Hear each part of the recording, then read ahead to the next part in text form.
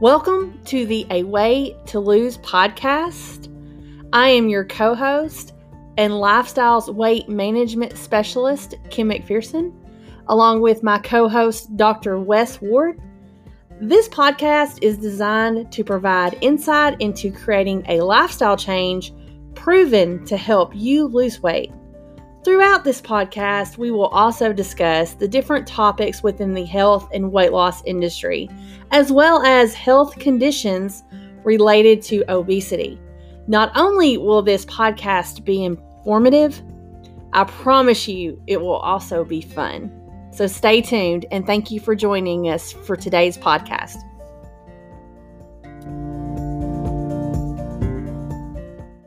Hello, everyone. Thank you all for joining us today. We're very excited. We have a really great topic we want to share with you today, and we're going to talk about harmful weight loss practices.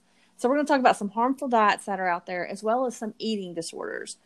So we're going to jump right in. So Dr. Ward, I'd like to first talk about some harmful diets that may cause weight loss, but are extremely dangerous and should most likely not be practiced by anyone. And the first one I wanted to talk to you about is the Sleeping Beauty diet. This is a diet where people have a doctor put them to sleep, or they take sleep medication so that if they're sleeping, they're not eating. And to my knowledge, I found this in some research, Elvis Presley actually practiced this diet. Interesting. So does this cause them to sleep longer periods of time? Yes, so they sleep longer. They take sleep medication or have a doctor help them sleep so that it's not as widely practiced. If it is practiced now, it's not known. Like people aren't, they don't talk about it. Just like, kind of similar to the whole situation with Michael Jackson in that he had a doctor giving him propofol so that he could sleep because he couldn't sleep. I'm sure people out there practice this same thing. But for weight loss purposes, because if they're not awake, they're not eating. Okay. Yeah. So they're using sleep aids or other practices to sleep so that they don't want to eat. Which, your danger there is one, if you're taking medications to induce sleep, there's always inherent risks and side effects with any medication that you take. As well as, this would seem counterproductive because, sleep slows down the metabolism. So you're not really burning extra calories during that time. And, then the things that the body's doing to keep the metabolism running during sleep, when you prolong that, you're just adding to the damage that it probably does to the metabolism because you're spending an extended time where the metabolism's not running, turning as many RPMs, let's say. And then just the inherent risks of the things you might be taking to induce prolonged sleep. Exactly. So that just doesn't make any sense that would be really all that effective. And then the danger that it would pose. Right. And also, and just from my standpoint, if I have to take a sleep aid, I don't wake up feeling fantastic the next day. I feel groggy and kind of run down, and it's not my favorite thing to do. So I can only imagine that a lot of people that do this, especially with they're sleeping more, that they probably they don't wake up feeling great anyway. But also something else is like, some of these medications you take, even the over-the-counter stuff, you can become used to it. Your body becomes used to it. And so then they run the risk of the danger of taking more and more. And that kind of like what happened with Michael Jackson, developing the tolerance to it. Right. You became tolerant and needing more and more and more. And then you could, in my opinion, that could cause greater damage down the road the more you're consuming this product, because you're going to have to take more due to your tolerance level. Definitely. Gotcha. Okay. So the next one I want to talk to you about is just kind of I'm lumping a lot into this one. It's the starvation diets, where people are starving themselves to lose weight and they're not getting the nutrition they need. And then therefore their energy's low. And there's several diets that fit in this category. the liquid diets, they eat 1 meal a day diets. And I want to caution, we're not talking about intermittent fasting because you're still consuming food during intermittent fasting. I'm talking about these ones where you're not eating or you're eating very little calories, such as the HCG diet, where you 500 calories a day and you're taking hormone injections, things like that. It doesn't allow for sustainable weight loss. And also, if you're not getting enough nutrition, it can cause other issues. And I'd like to talk more about that. Yeah, well, one, you're just not getting the nutrients you need, okay, because you're consuming so little. And then, we know that the body over time, one of the biggest problems with, say, like eating 1 meal a day in that diet is the body then says, okay, I can't trust you to feed me. So I'm going to crank the metabolism down so I can hang on to as many calories as I can get, and burn as few as I have to. And, that diet, especially 1 meal a day, is harmful to your metabolism. And by doing that, the damage you'll do will cause problems then trying to lose weight in healthy manners as well, because of the damage that you do to the metabolism with that. And then you're just not getting enough nutrition. So you're going to see vitamin deficiencies, and you're going to see other, nutritional deficiencies because you're simply not consuming enough of the right nutrients. Right. And some of those things such as, if you're not getting enough food or you're not eating enough, your body becomes taxed and it doesn't have energy, and it can cause, things such as dizzy spells. You become lightheaded. You could pass out from lack of nutrition because your body is not handling the fact that it's not getting what it needs. And that can be very definitely dangerous. And then if you have, medical conditions, let's, say you have diabetes and you decide to do one of these diets, it puts you at risk for low blood sugar episodes, which could be very dangerous if those occur while you're driving or climbing stairs or, other things, especially if that person continues to take maybe routine medications. And then they dramatically cut out calorie intake and carb intake, and then they start having other problems. So yeah, just eating so little, it's not healthy. And we know it won't long-term produce sustainable weight loss. At some point, when these people who do these diets go back to more of a regular diet, they're going to put a good deal of weight back on. Go ahead. So also with these starvation diets, some of the things, as you were talking about, what happens when they go back to their normal lifestyle, especially with the starvation diet, eventually, frustration sets in and your cravings and hunger become, it seems to, as time goes on, it becomes more exaggerated, more like it's bothering you more. And instead of just going back to your traditional lifestyle, you could start binge eating and consuming food at high rates of consumption because you have been deprived for so long. And you lose that willpower to control that. Yes.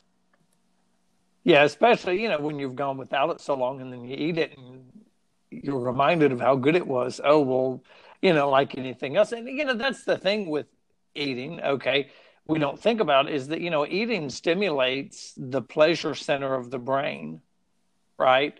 Mm-hmm. So, and it causes certain release of neurotransmitters that produce, that's why when you eat, you tend to feel happier, you tend to feel a sense of satisfaction. Well, that's because of the neurotransmitters that are released in the brain when that occurs. So yeah, when you've deprived for so long and then go back, it's like giving a cocaine addict a hit of cocaine. It's going to be very hard to control that urge and that desire for more. Gotcha. Okay, so this last one, I threw this one out here because it's just so wild just as wild, if not worse, as a Sleeping Beauty diet. And the fact that people actually do this but baffles me. There's just so many inherent dangers to this one, and that is called the tapeworm diet. And what shocked me about it was that how can you get a tapeworm and do this? But apparently you can take a pill. There's a pill that exists. I don't know who's providing this pill, but it has a tapeworm egg inside.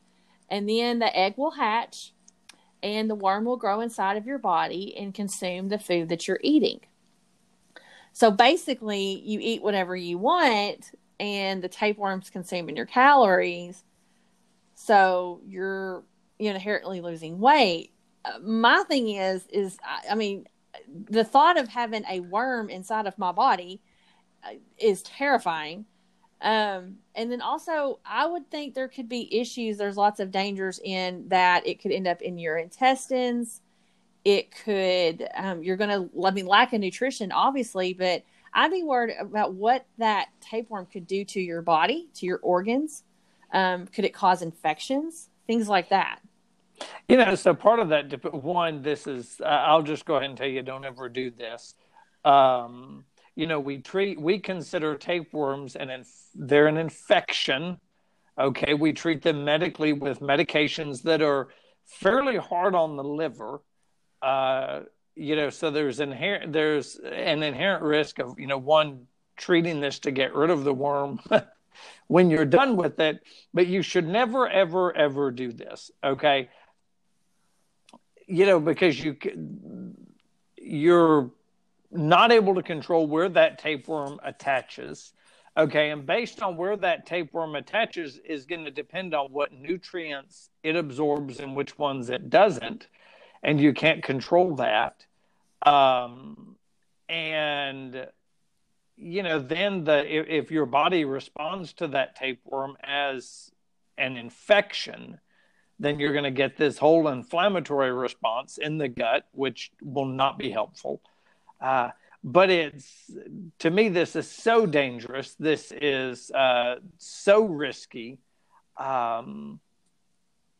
It completely baffles me that you would even do this.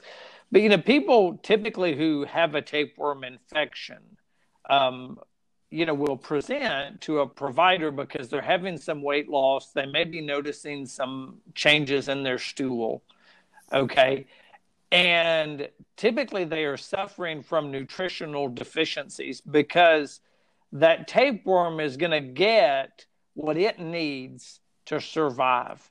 And it's going to take the very best. And so you think of it in this way. So it's like locusts descending on a farmer's field, and the locusts are going to eat up all the very best produce, and then they fly away. And the only produce that is left is what they didn't want, that's left for the farmer to try to do something with. So they kind of take the best and leave the second best. And so that's what the tapeworm is going to do. It's going to take the very best nutrients that it needs, and whatever's left over, the body then has to survive off of, which typically is not sufficient. I mean, that's why people with a tapeworm present with weight loss, and they'll present with other issues who've done this and who have a tapeworm infection and didn't mean to get it. So whether you get a tapeworm because I meant to get one or I didn't, and it just occurred because I ate something, raw meat or something that contained a tapeworm, the results are the same. And the results are nutritional deficiencies, which cause problems with the body. And then when you want to get rid of it, we have to give you a medication that is very hard on the liver and can cause liver damage to get rid of the tapeworm. So yeah, this has bad idea written all over it any number of ways. Well, and something else, just on this topic of the fact that this is just one of those things that it's just so out there and so dangerous, and yet we're talking about it because it exists. And I think that says a lot about the fact that there is such a mental component to this, and there's such a desperation Mm-hmm. from people to lose weight, and that's based off of whether they don't feel good and they're desperate to feel better. A lot of it is body image, and unfortunately society has drilled it into our minds that you have to be this perfect body type, and all that, and a lot of people focus on that versus any type of health effects, the benefits of it, and they are so desperate to get that weight off for whatever reasons. Most likely it's emotional, mental reasons versus health reasons, that they'll do anything. And it just amazes me. And it's a great segue into our next topic, which is the eating disorders, which again is another reason why these exist, is because there's such a desperation. People are just so desperate to get the weight off that they're willing to do anything, and no matter the risk. Yes. Yeah, absolutely. So with that, getting into the eating disorders. So, the ones that people are most not typically have heard about are like anorexia, nervosa, bulimia. So we'll just start there with bulimia. And most people know what this is, but this is basically where people tend to binge eat. Okay. And then they purge, they binge and purge. And so they'll typically induce vomiting, or they may overuse like laxatives, okay, to speed up the elimination of that food. But their goal is to be able to eat and then get rid of the calories. Right. So they're satisfying their craving or food addiction, from that standpoint, but then they're getting the calories gone as quickly as possible.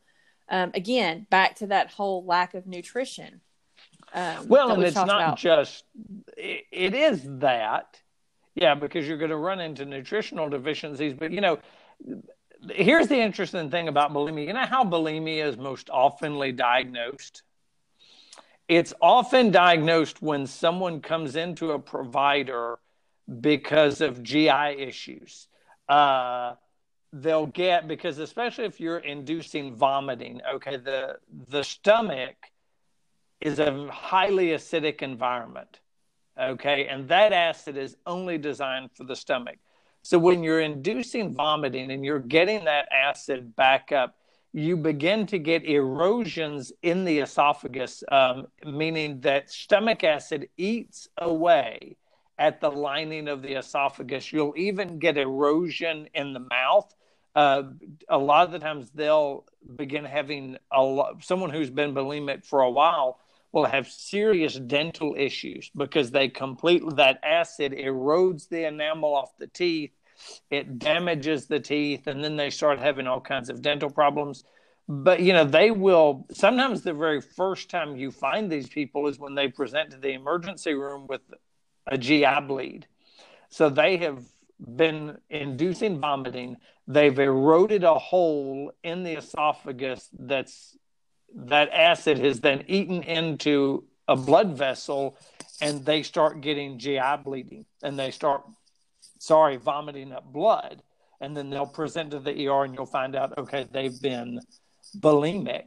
But it doesn't take any provider very long, when you do an examination of their mouth, to say, oh, these people have horrible dentition, they've got a GI bleed, maybe we have some, it's one of the things you think about. And so it's life-threatening because of the consequences of, one, the means by which to induce the vomiting that they often induce. But then it's also dangerous because, sometimes if they're doing it to produce diarrhea, they're taking lots of laxatives to get rid of the calories. Then you get the nutritional deficiencies, you get all those kinds of things, as well as the damage that it does to the large and small intestine. So it's very dangerous. And, people who are struggling with like eating disorders, bulimia, anorexia certainly need to initially probably seek out their primary care provider. They most likely need counseling and psychiatric care because, this is an issue of fixing the brain first and then making them healthy. But yeah, this and, real quickly, because they're often lumped together, the anorexia, which is kind of goes into that starvation mode where they just starve themselves and eat very little, but yet mentally, because their perception is so skewed, that anorexic person is really tiny. But they look in the mirror and they see somebody who's morbidly obese looking back at them. The interesting thing real quickly, and we move on with bulimia, is that people who are typically bulimic still tend to be overweight. Interesting. I've never met a person who struggled with bulimia who typically ever achieved being thin. Now, sometimes they will if the only person I think of is someone who was both bulimic and anorexic. And they became thin because they were doing both. One, understand, disclaimer, these are things we advocate for you never ever to do. These are serious medical conditions for which you need to be treated. But I have never in my experience ever met someone or diagnosed somebody as bulimic who was ever really thin. Gotcha. Well, and also with anorexia, most of them do excessive exercise. So it's not just the lack of nutrition. They're doing excessive exercise more than most cases their body can handle. And also, it's not just always, I said they do it mental desperation to lose weight. Sometimes it's not anything. They're doing it because they want to lose weight, and that is their focus. But usually there's an underlying mental condition that is causing them to turn to these practices. So it's usually more than just their physical appearance that's bothering them. There's usually something hidden, some type of maybe emotional trauma or something.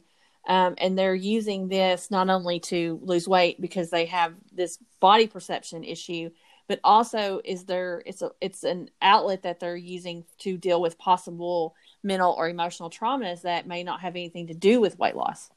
Yes, definitely. Yeah, people who tend to be anorexic and bulimic, okay, typically or not, you're a well-adjusted, mentally stable, healthy individual who says, I'm going to try this as a means of weight loss. You're right. There is typically underlying issues that alters how they view themselves, their self-esteem, their body image, that then drives them to use these extreme methods to attempt to correct what they see as being wrong.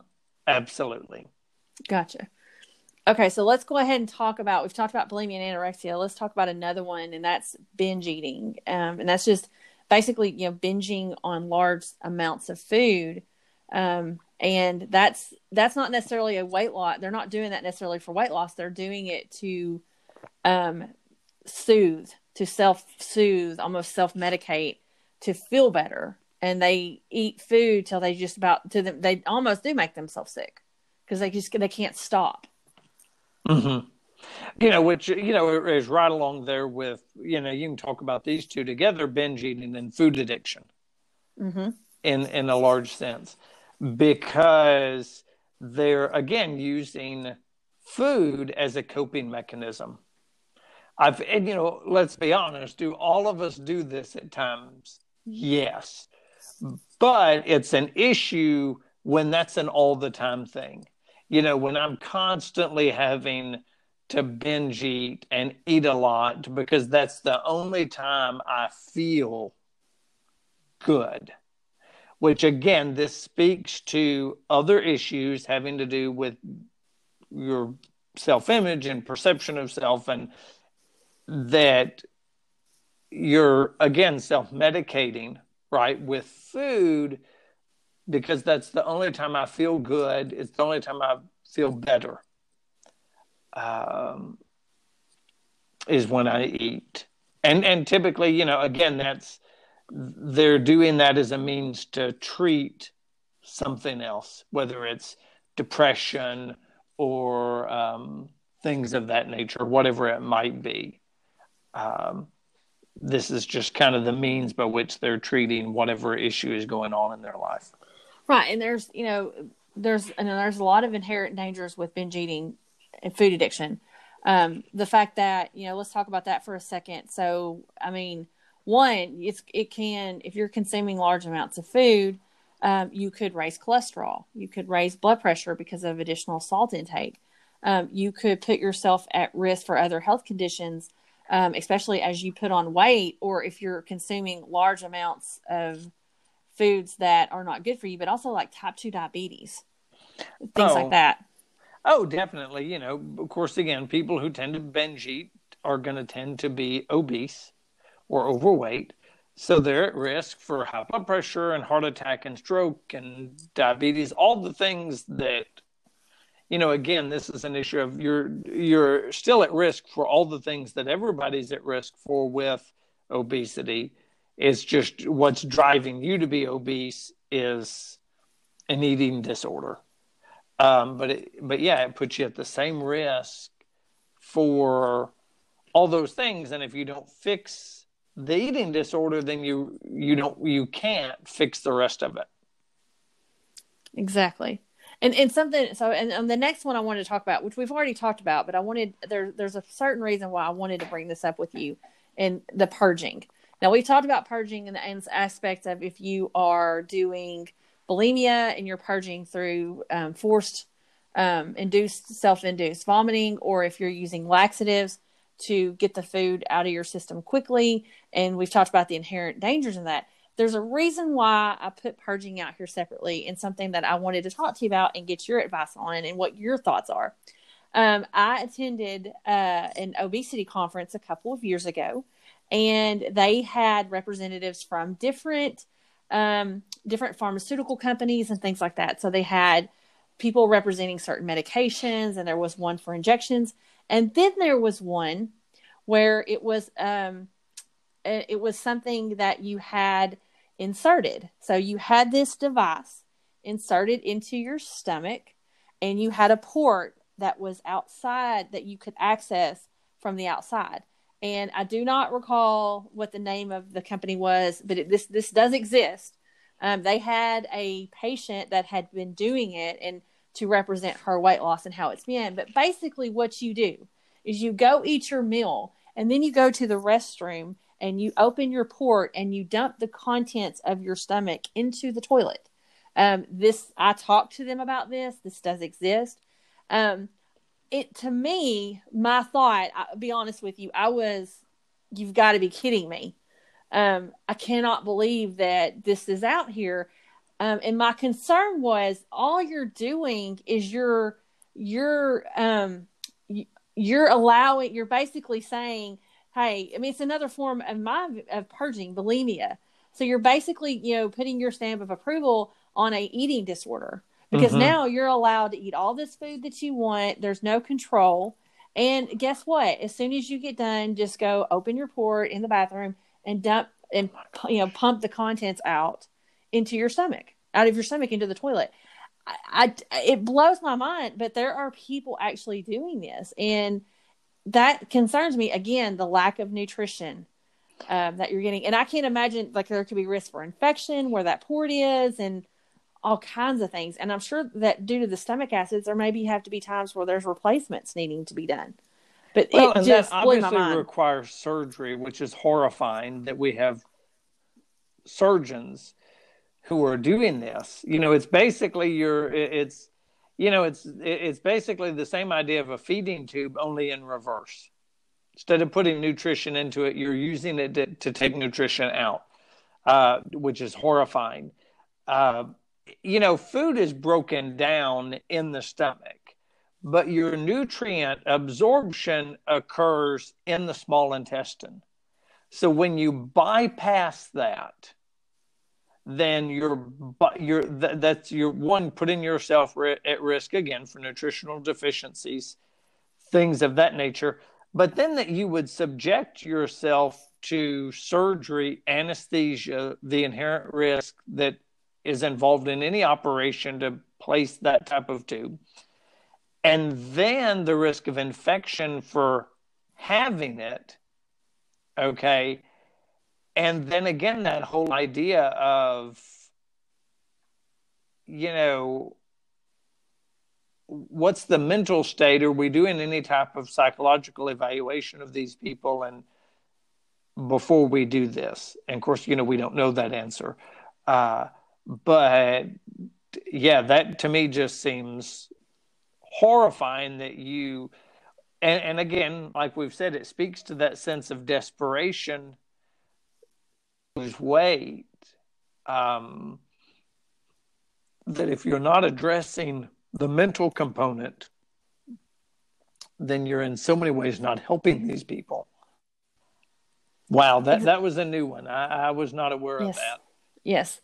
Yeah, it is. We actually talked from the company that had created it, and they had a patient that had done it and had lost a lot of weight. And we stood there. I was at this conference in New Orleans, and I had a friend with me, and my friend has actually had gastric bypass. I mean, like gastric, not sleeve, lap band. I'm sorry. And so she was really interested in coming to this conference and learning more about all of this because her obesity runs in her family. But we stood there a good 30, 45 minutes talking to them because I could not believe what I was hearing. But yeah, exactly. And they walked you through. I mean, they didn't show you in detail, but they showed you how it worked and how they did it and how people do this. Again, I just couldn't believe it. But let's go on. And again, these are, it's something we've got to address the issues that's driving people to do this. And because we want them to focus on healthy ways of doing things, healthy lifestyle changes. But let's move on and talk about pica. I'm going to let you kind of take that one. That was another one that just shocked me. But I'm going to let you really talk about that one from your standpoint. So pica is a psychological disorder. It's characterized by appetite for substances that are largely non-nutritive. Okay, so eating ice or paper or paint, or there are even people who will eat stones, who will eat sharp objects. And so there's a lot of reasons why people do this, but remember, like we said, this is a psychological condition, okay, that depending on what you're eating is very dangerous.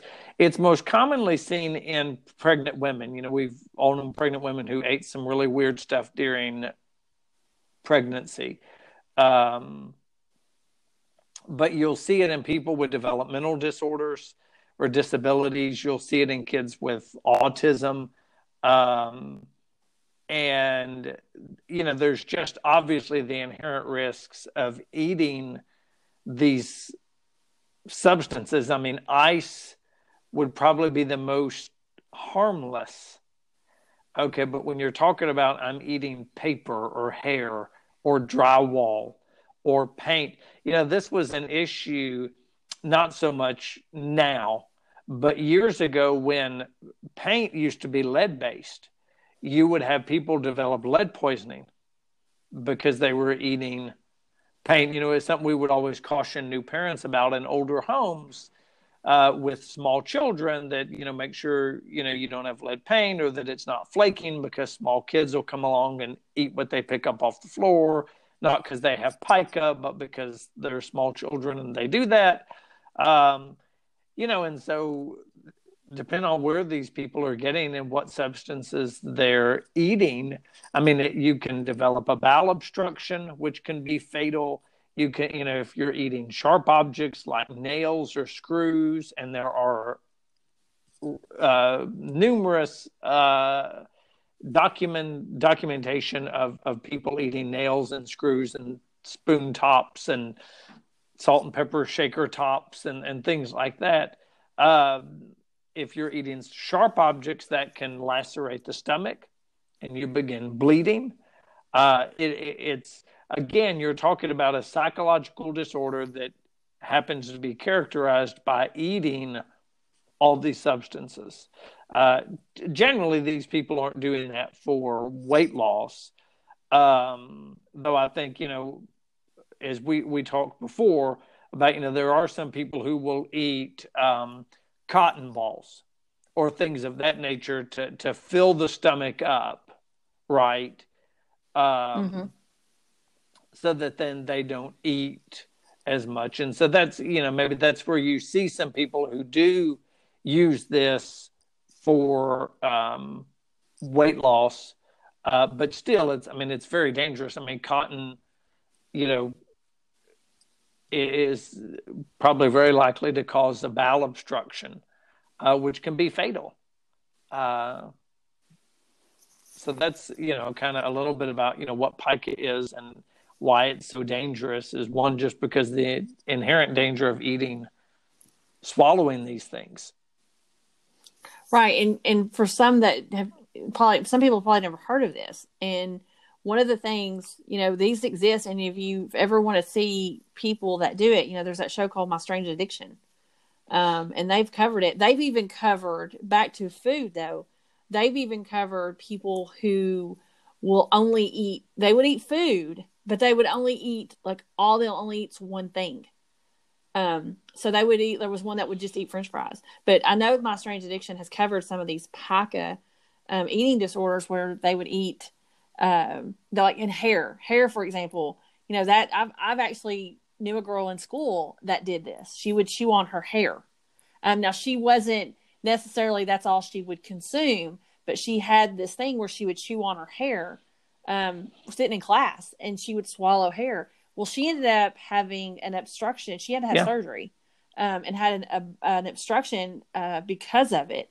And they found this huge hairball because it was just collecting, all from her chewing on her hair. And it was a disorder. Obviously she had an anxiety, nervous disorder that she had, which was causing her to do to chew on the hair. So it's I agree with you. It's very dangerous. And the cotton ball thing blew me off, but I've seen that on some of these weight loss documentaries. They've talked about people consuming cotton balls to lose weight. So it's very, very scary, very scary. So the next one I wanted to cover with you, we're going to go back to bulimia for a second. This one really shocked me. But the rumination disorder, as it is related to bulimia, is kind of where I wanted to tie this in. Why don't you talk a little bit about that one? Because that really surprised me as well. So rumination syndrome is a condition where people repeatedly, they regurgitate food. So it's typically done right after eating, where it's often confused with bulimia, but it's a little bit different in that typically people with bulimia will eat a whole meal.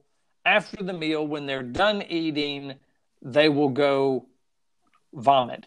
Where people with rumination disorder, and it can only be described in its grotesque form, is they'll eat food and then regurgitate it back up. Okay, so it's almost like they don't maybe swallow it all the way into the stomach. They regurgitate it back up. And then they'll sometimes chew it again and then re-swallow it or spit it out. Okay. And so, it's a little different because, that food hasn't sat in stomach acid. It's not started the digestive process in that regards. They prevented it. And I don't know how you gain that kind of control over your GI system. I don't have it. But to regurgitate that back up and then spit it out or feast on it again, it's indicative of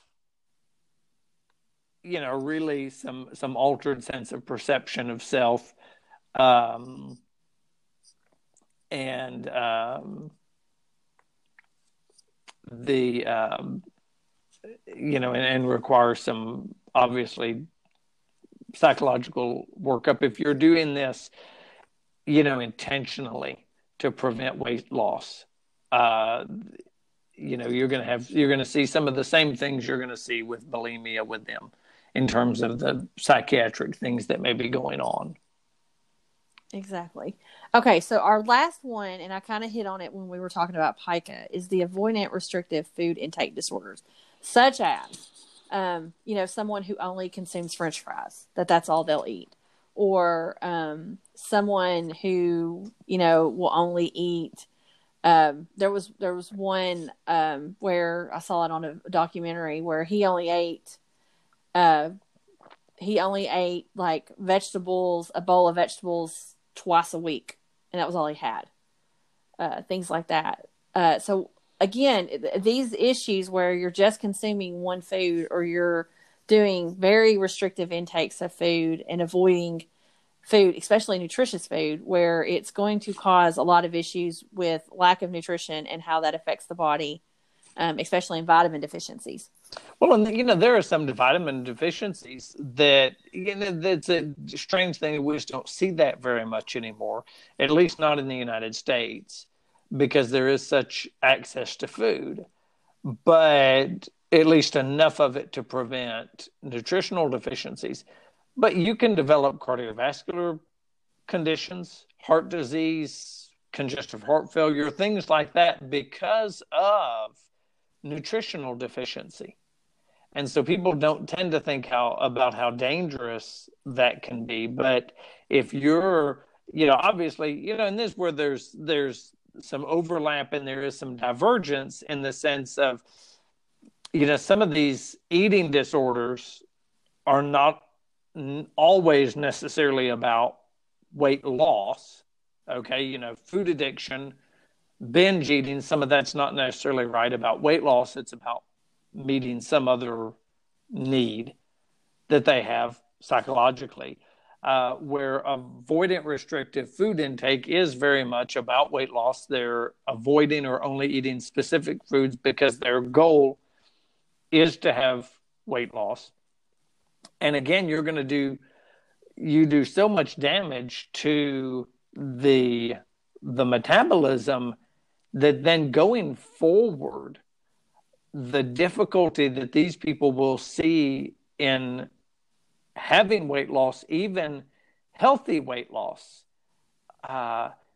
is that damage may not ever be repaired. And they may then always have difficulty with weight loss, even in a healthy manner, because, they did one of these avoidant restrictive meal diets or whatever. Right. And when you look at the avoidant restrictive things, there's a circle here. Because if you do an avoidant restrictive food intake disorder, or you're really restricting the food you eat, I'm gonna start over. There's a bunch of background noise.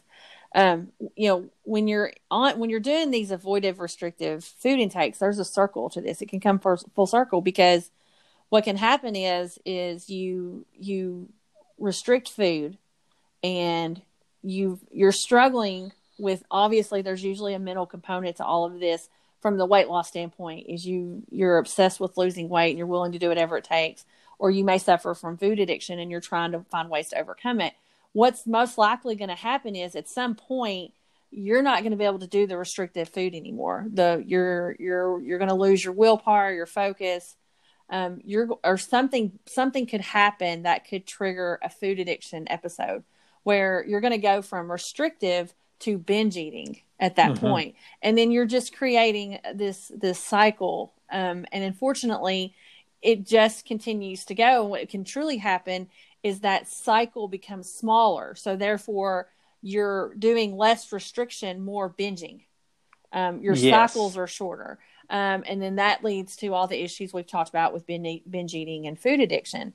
And also, I wanted to say this, anyone that is struggling with an eating disorder, I mean, we know that it's more than just an issue of you wanting to lose weight. And I understand that struggle so well. I've battled it most of my life. And I know what that feels like. And I know all about the body, suffering from body image issues and all of it. But if you are struggling with an eating disorder, and Dr. Ward, please chime in on this, but I highly encourage you all to please seek help from a professional. Do not continue down this path. You need to address the issues, whether it's trauma, emotional distress, whatever that may be, but do seek out professional help. Absolutely. That goes without saying, really, from my perspective, is that if you're struggling with this or have a family member that's struggling with this, talk to them about that. Or if it's you, go get help. Go, like I say, start with your primary care provider. And that's one of the things. Sometimes people don't know where to go. They recognize they have an issue, but they don't know where to start. And then there's that fear of, what are they going to think of me? Okay, I see that all the time as a primary care provider. Oh, well, what are they going to think if I go in and tell them I'm having this issue? And it may not even be food related. It may be, well, what if I go in and tell him I'm not taking my blood pressure medicine? He's going to be mad at me. I hear that all the time. Your primary care provider is there to help you. And so I would say, if you're struggling with any one of these disorders or doing any of these things that we've described, the very first thing that you need to do, first step, is go see your primary care provider, schedule an appointment, go see them, and be honest with them and say, here's what I'm doing and I need your help. And what I'm going to tell you is that 99.99% of the time, they're going to say, okay, let's get you the right help. What do we need to do? What's the next step? But they're going to be your go-to resources, your primary care provider. Go see them first. And then let them help you get the referrals and the care that you need to address whatever specific issue it is that you're dealing with. Exactly. And also, for those of you that are just truly focused on weight loss and you struggle, and maybe you've tried some really crazy diets because you didn't know what you should do, and you didn't know the best path for this. That's what A Way to Lose is here for. Not only are we a podcast, we are also a weight loss center, a virtual weight loss center, designed to help you create a lifestyle change that will help you with not only have sustainable weight loss, but it is something you can do for the rest of your life. It is not something we want to minimize your restrictions. And on top of that, it is a medically supervised program. You have me as your weight loss coach and your lifestyle weight management specialist, and you have Dr. Ward there to medically supervise you and help you along your journey. So if you are struggling with weight loss and you need accountability and motivation to move you forward, and you need a good structured program that does not restrict you to the point that you can't handle the program itself, then by all means reach out to us. You can check us out online at awaytolose.net, or you are more than welcome to email me at kim@awaytolose.net. Dr. Ward, do you have anything else you wanted to say? No, just maybe to say that, obviously there are healthier ways to lose weight. We offer healthier ways to lose weight. And so don't ever feel like, well, I have to try one of these others, then I don't have any choices, because you always have choices. So feel free to reach out to us. If you're, like we said, if you're struggling with just weight loss and wanting some help, that's what we're here for. Fantastic. Well, we would like to thank you all for joining us today. And again, if you have any questions about what we've talked about today or questions about our program, please feel free to reach out to us. And we will see you all next week. Have a fantastic week.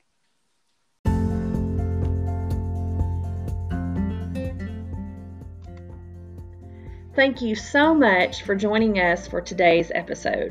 We hope that you gained valuable insight that will help you along your journey. To learn more about our weight loss program and to schedule a free consultation, please check out our website at awaytolose.net. That is awaytolose.net.